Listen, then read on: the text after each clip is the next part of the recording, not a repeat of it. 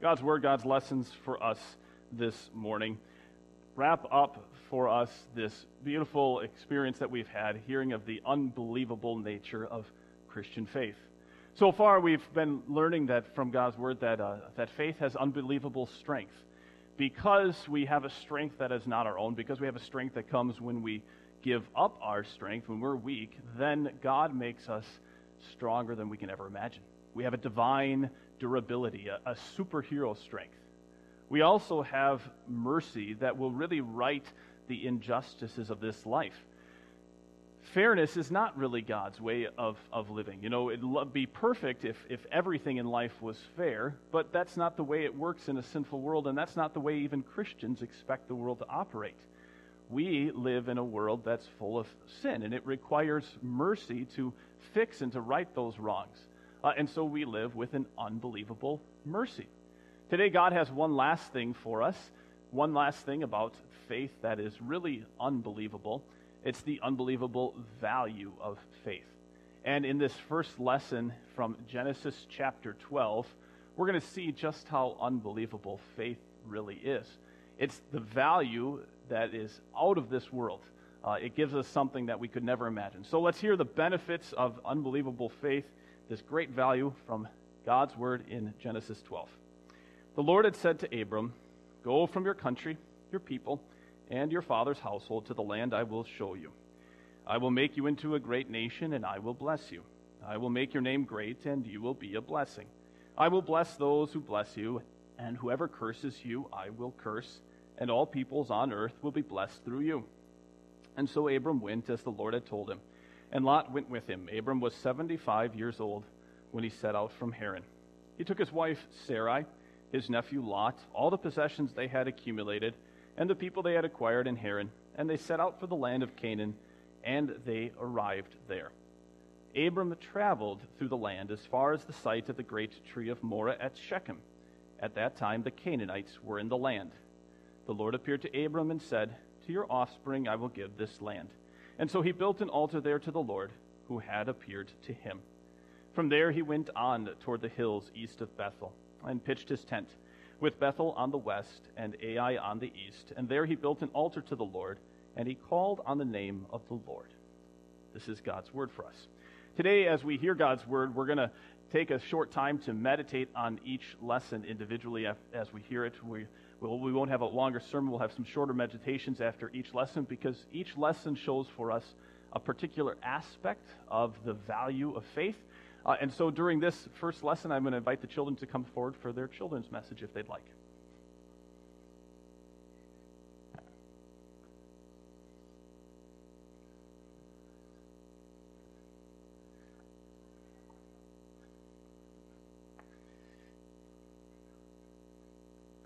All right. If you guys want to back up just like a hair so that I can have a little space, I'm going to stand up a little bit so that I can see everybody else. Do you guys know what this is? Do you know what this is?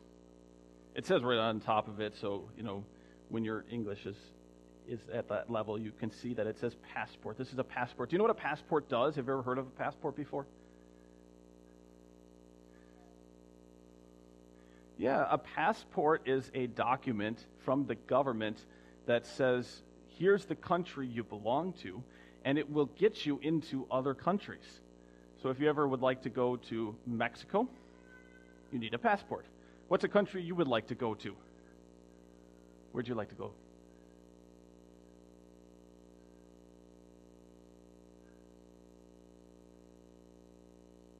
South Haven? That's a nice city. It's not. You don't need a passport to get there. Good idea, though. I love that city. It's a beautiful city. If you need to go to Germany or Australia or China or I don't know, Russia.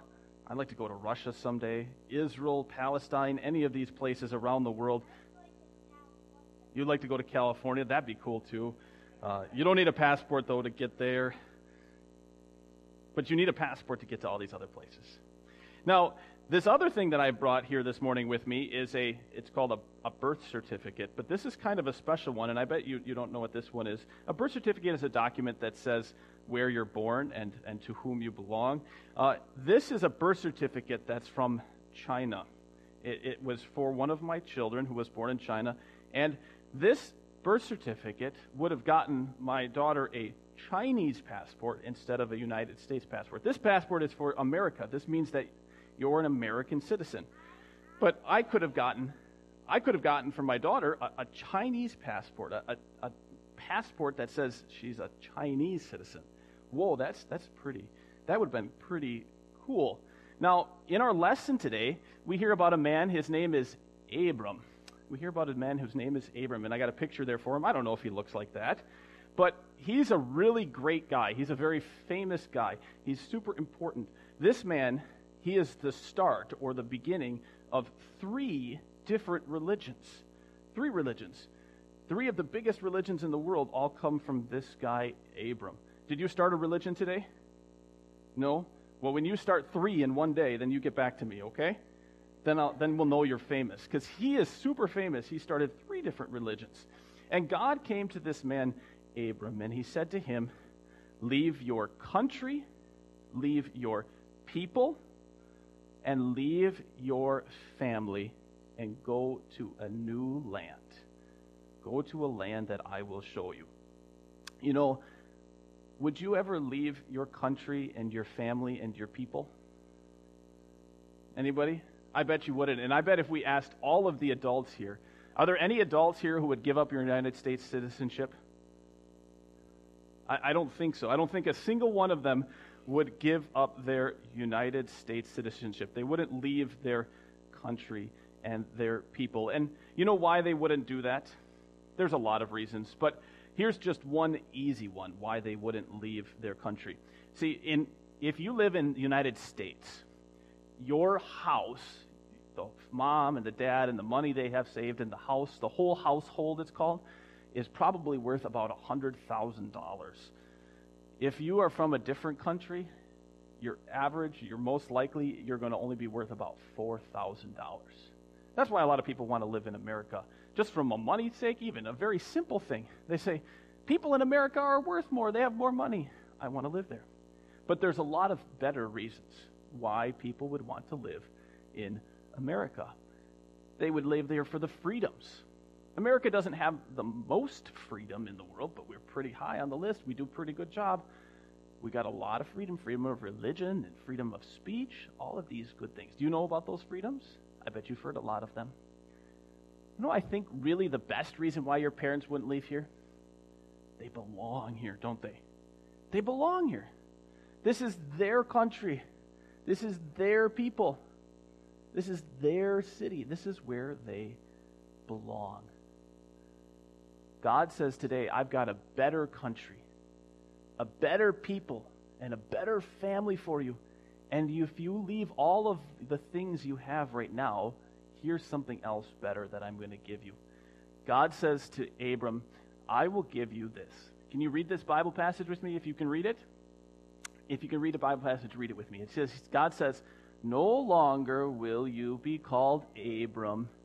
Your name will be Abraham, for I have made you a father of many nations. God changes Abram's name.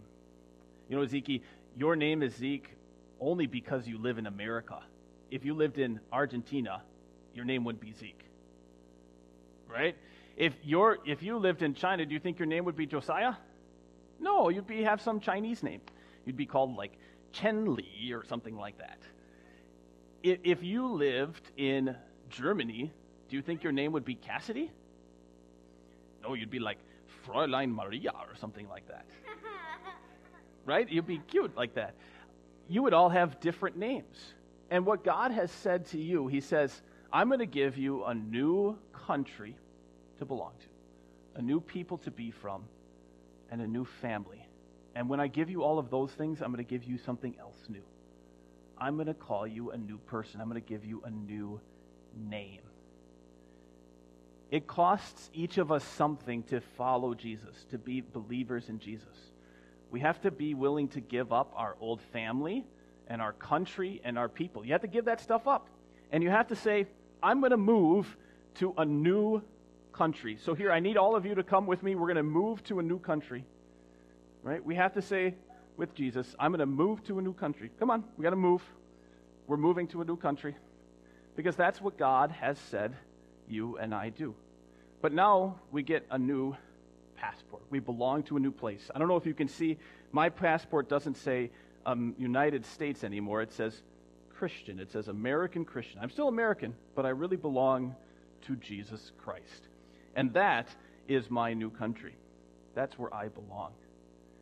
That's the value of faith. Faith's value means that we have a new country, a new people, and a new home, a new family, so we get a new name. And here, I brought all of you guys some passports. They're just plays, so don't try to go to Canada with them, please. But you can take these passports home today, and you can put in your name, where you belong, and you can put in all of the other things, and you can say places that you would like to visit, and maybe what you want to do. Can I give you this? I swap you. I gave you the wrong one. I'll give you that one. There you go. Here you go. Micah, you want one? Yeah? All right. You guys, you can take these passports home, and you can fill them out with places that you would like to visit. But really I want you to do is say, here's where I belong. Everybody watching, here's the last little thing. Don't say I belong to the United States. Say I belong to God. Say I am a Christian, because that's your real country, that's your real family, and your real name. In our first lesson for this morning, we heard the value of faith, the value of the benefits of faith. Yes, it's a cost us something, but we get tons of new things. Not only do we get the forgiveness of sins that we talk about so often, but we get a new family, a new people, and a new country to call our own. And so we can rightly say that we have a new name. We're a new person. In the second lesson, this is such a helpful lesson for us because the Apostle Paul, writing to Philemon, shows us what it looks like for each of us to pay the cost to follow Jesus. What's it going to look like for us to pay the cost of discipleship in our daily lives? Is this like walking into Starbucks and paying 25 cents? Is this like coming into church and giving our offering? What does it look like for us to pay the cost? So let's hear this from Paul writing to Philemon in Philemon. There's only one chapter in Philemon, so you can't say in Philemon chapter 1. It's just verses 1 and then 10 to 11. Paul, a prisoner of Christ Jesus, and Timothy, our brother, to Philemon, our dear friend and fellow worker, that I appeal to you for my son Onesimus, who became my son while I was in chains. Formerly he was useless to you, but now he has become useful both to me and to you.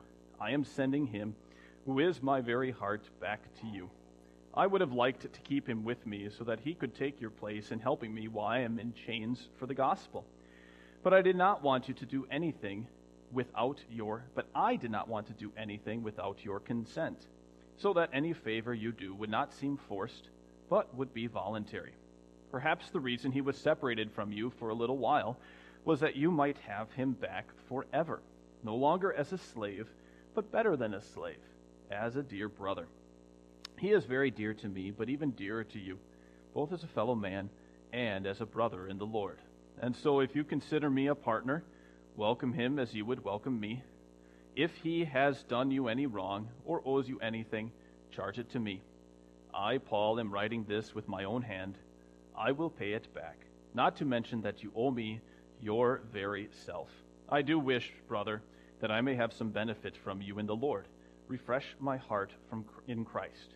Confident of your obedience, I write to you, knowing that you will do even more than I ask. This is God's word for us. I don't know how your week went. I had one of the craziest weeks I've had in a long time. One of the things that happened to me this week is I got a call one of the nights from somebody who had been without food. They hadn't eaten in more than 24 hours.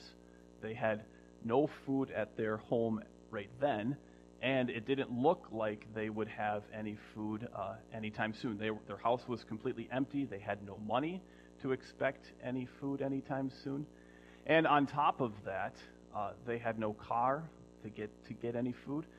It wasn't like they could drive to Christian Neighbors or St. Vinny's to get anything. And they were medically homebound. So even if they did have some kind of way to get out, they would need somebody with special medical equipment to go and get them food. They're in a I know this family well. I spend a lot of time talking with them. They're in a very tricky situation, and so it's not at all a surprise to me. It doesn't hardly ever happens, but just once. No, and so I bought them some dinner that night, or I had somebody get them dinner, and I made sure that they got some basic groceries, bread, milk, that kind of thing, so that they would have something to eat for a few days. Most people would think that's what it means to pay the cost of following Jesus. Just in a very tangible way that you and I, if somebody has a physical need, that we step up and we do what we can to pay the money or pay whatever it takes to help somebody stay alive, get their basic needs. A lot of people would say, well, that's what it means to pay the cost to follow Jesus. And it seems like the Apostle Paul is saying that in today's lesson when he writes these words. He says, if he, and he's speaking about this man, Onesimus, if he has done you any wrong or owes you anything, charge it to me. See, the Apostle Paul here is speaking to his friend Philemon, and he's speaking to Philemon because his friend Onesimus, now his new friend, ran away from Philemon as a slave. And so it sounds like at first what the Apostle Paul is saying is, if it cost you any money to try to track down Onesimus, if you had to pay the fare, for example, to get a boat and to try to follow Onesimus, well then charge that to me. I'd be glad to pay that for you, right? That's no big deal if I have to pay that amount of money for you. But read what Paul says. Paul says just before that, he says, if he has done you any wrong. And he's speaking of Onesimus. If Onesimus has done you any wrong, he says. And we should say to ourselves, wait a second. Slavery was completely legal in ancient Rome. It was illegal as a slave to run away from your master. If he has done any wrong, of course Onesimus has done wrong. He fled his master as a slave. He's definitely done something wrong. There is no way that Onesimus could be absolved or excused from this crime unless Philemon was going to use some other standard for charging him, for holding him guilty. Otherwise, he absolutely, without a doubt, was in the wrong here. And Paul is saying to Philemon, I want you to consider some kind of a situation where you actually would not charge Onesimus as guilty of wrongdoing. What kind of a situation would it take, Philemon, my dear friend, for you to not hold Onesimus guilty of wrong? And Paul tells it to us. He says, charge it to me. What's Paul doing here? Paul is saying, hey, I am willing to take the hit. I'm willing to take the criticism of my reputation.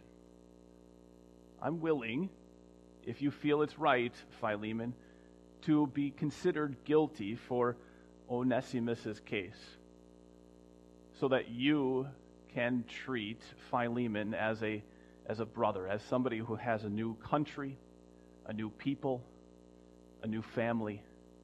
And then maybe, Philemon, maybe you can give Onesimus a new name. Maybe you can call him son and brother instead of slave. Do you follow what Paul is saying here to Philemon? He's saying, Philemon, I want you to imagine a totally different world. One where you don't think on the basis of Roman legal law and you don't charge Onesimus as guilty because he ran away as a slave. I want you to think on the basis of a different kingdom, a different set of rules and laws and structure. And I want you to imagine a kingdom where you hold me, the Apostle Paul, guilty, instead of charging that wrong to Onesimus.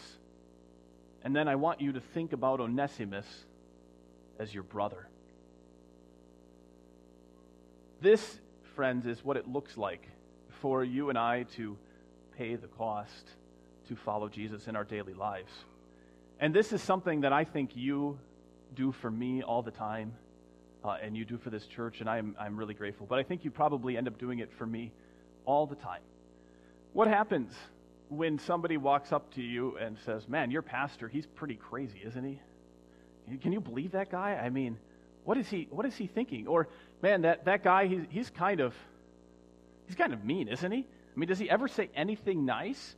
I'm sure that people have said critical things. And if you say to yourself, if you respond and the response you have is, "No way, he's not. He's not like that. He's not like that at all. I don't see that." You know being defensive doesn't help the situation, does it? That never improves the relations. At the same point, at least I hope you're not going to say, "Yeah, you're right. He's totally a meanie head, and I just can't put up with him." If that's how you feel, then we should probably talk about that. You can meet me on Monday morning at 9 o'clock in my office. No, I'm just kidding. But I'm guessing what most of you say is you say, "You're right. He's got his share of faults. So do I. You know, this is how that same problem that he has, that shows up in my life like this. This is my way of sinning. And you know what? I accept him, despite all of the wrong he's done, because of Jesus and what Jesus has done. I consider him a brother and a friend, not because he's perfect and he's never does anything wrong, but because he's a follower of Jesus, a believer in Jesus. And more importantly, I am. And so I will accept him, and I will approve of him, and I will regard him as high because of that." You know what you're doing there? You're doing exactly what Paul tells Philemon to do. You're saying, "Charge it to my account." You know, if you say, "Yeah, he's made his mistakes, but we accept him because of Jesus," your friend's going to say to you, "Really? What kind of a world do you live in? Really, is that really how things work for you?" And you say, "Yeah, it is." Because you're saying, "Charge it to my account. If you think a little bit less of me, I will let my reputation, my good name, my approval in your sight take a little bit of a hit so that you can still think well of somebody else." You're saying, "Charge it to my account." And that, my friends, is how we pay the cost on a daily basis for following Jesus. We can put it this way, as Paul said it, that faith increases in value as we pay somebody else's price, somebody else's cost. I'm the one that really should pay that. But for every time you do it, your faith becomes more beautiful, more wonderful, more glorious than you could ever imagine. Every time you pay a little bit of that price for somebody else, God looks at you and he says, "Well done. Thank you for suffering for the sake of my kingdom. Thank you for suffering because of my son. Thank you for taking that cost on yourself." And your faith becomes more precious. It's worth more than gold. And that, my friends, is a wonderful thing. God, so far in his word, has told us the benefits of paying the cost of following him. He has told us what it looks like for us to follow him. Now he wants to give us the heart that will pay this cost. It's not an easy cost to pay, but he will give us a heart to pay the cost of discipleship, as Jesus speaks in Luke chapter 14, verses 25 and following.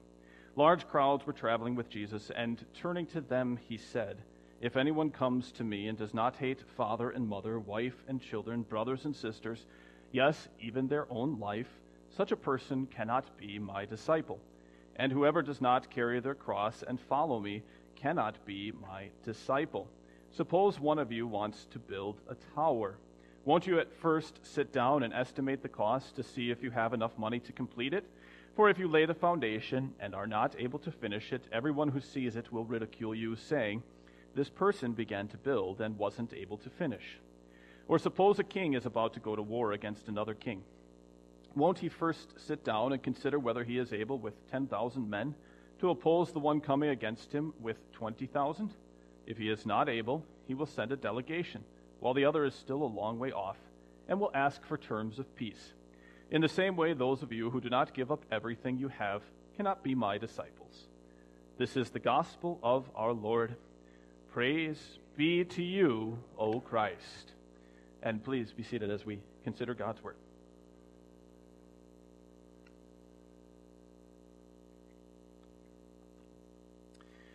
So, you probably haven't seen it, but there's this short meme about pastoring that's going around, and of course, pastors share these kinds of things with each other. And I'm just going to share it with you real quickly because it's crazy.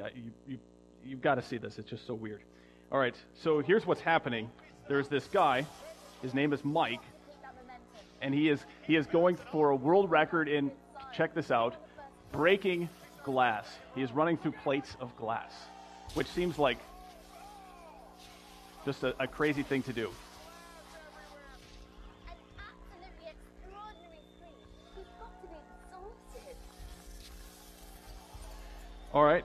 Now the thing is what we aren't going to sit there and watch it, but what this guy is learning, what he is experiencing, is the challenge, of course, of getting to something that you want. And what they wanted to illustrate for pastors is to say, all right, if you want to be a pastor, not only does it cost you a lot of things, you have to pay for an education, you have to pay for a lot of things in terms of your character, but you really have to learn to want something else.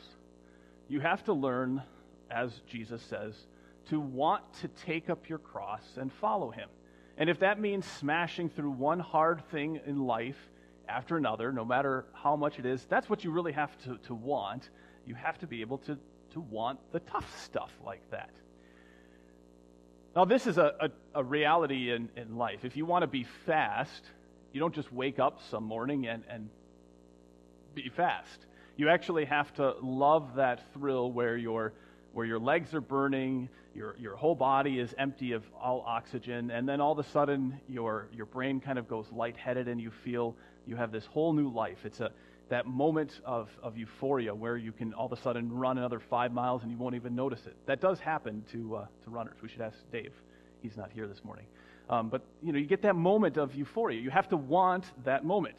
If you want to get strong, you can't just wake up and be strong. You have to want the moment where your muscles are all burning and falling apart, and you work for that one moment. This is something that we know. You don't actually want the good thing. You have to want the tough thing. And C.S. Lewis said this. He pointed this out, that this is even the way that not only the world works, but all of God's kingdom works. That if you want something good, we always have to learn to want something else. Do you and I really want heaven? Because if you really want heaven and you want to see God's life and his work here, you have to learn to want something else. What is it? Jesus says it this morning. He says if you want to build a tower, you have to be willing to go through the whole process and see that maybe you don't even have enough money to build it. You have to want even that moment of that realization that I don't have enough to do this. If you want to go to war, if you want to expand your kingdom and take over new countries, you have to want the moment where you realize, I don't have enough to win this war. You have to want that feeling of I have nothing. I don't have anything that counts in this world. I don't have anything that's going to last into eternity. You have to want that moment where you have nothing. And then when you want that moment where you realize you have nothing, you will find that your resolve for what really counts, for the stuff that really lasts, will increase so much more. That's because this is what Jesus did. Jesus resolved to want the tough stuff. He wanted the hard conversations. He wanted the suffering. He wanted the sickness. He wanted the death. He wanted to take all of those things on for you. He wanted all of the hard things so that the life could come afterwards to him and, more importantly, to you. And when you see how his strength resolved, how his will hardened to want that really tough stuff, then you will find your resolve standing up to want what's really good. If we want something good, then we have to learn to want something else more. There's a dynamic moment from the Lord of the Rings, and you don't have to see it, but that really helps us, and I'll just tell you this story because it's such a powerful moment to show us what Jesus did and how it strengthens our resolve. So in this story, the two characters, their names are Sam and Frodo, they have to carry this ring to a mountain and get it destroyed. And it's a very dangerous quest that they embark on. They have crossed their own country for many days. They have faced death many times. Finally, they arrive at the foot of the mountain where the ring was forged so that they can destroy it. And Sam is sitting there on the foot of this mountain, and he is absolutely despairing of his own life. He realizes that this was the job that he set out to do. And he says, to help Mr. Frodo to the last step, and then die with him. He has this dawning realization. He says to himself, I would really like to go home again and to see my home and to see my good lady friend that I would like to marry someday, and my old man and Marigold and all of these other people. I can't believe that this man, Mr. Gandalf, would have sent me on this errand if there had been no hope of coming back at all. I wish he hadn't died, and I wish that we had the hope of getting home again. And then it says, even as hope died in him, it turned to a new strength. Sam's face grew stern, almost grim, as the will hardened in him, and he felt through all his limbs a thrill, as if he was turning into some creature of stone and steel, that neither despair, nor weariness, nor endless barren miles could subdue. Friends, if you want to have the resolve to get the really good stuff in life, to see your life here flourish with your friends and your family, to enjoy the peace that never ends, to have comfort for your soul, you have to want something else more. And when you see how Jesus set his face for you, then your resolve will harden. And your faith will be so precious.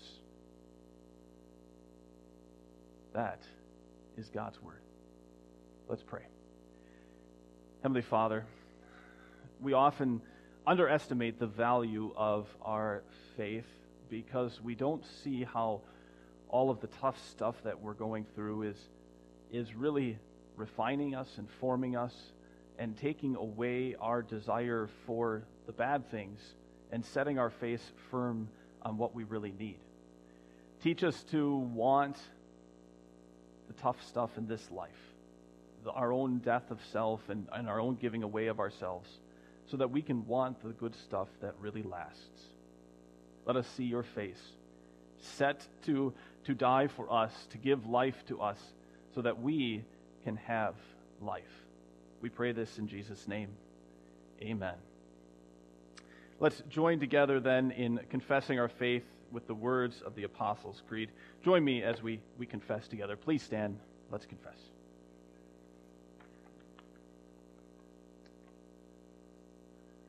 I believe in God, the Father Almighty, maker of heaven and earth. I believe in Jesus Christ, his only Son, our Lord, who was conceived by the Holy Spirit, born of the Virgin Mary, suffered under Pontius Pilate, was crucified, died, and was buried. He descended into hell. The third day he rose again from the dead. He ascended into heaven, and is seated at the right hand of God the Father Almighty. From there he will come to judge the living and the dead. I believe in the Holy Spirit, the holy Christian Church, the communion of saints, the forgiveness of sins, the resurrection of the body, and the life everlasting. Amen. Let's take an opportunity to give to our Lord. We'll gather those gifts as we're seated.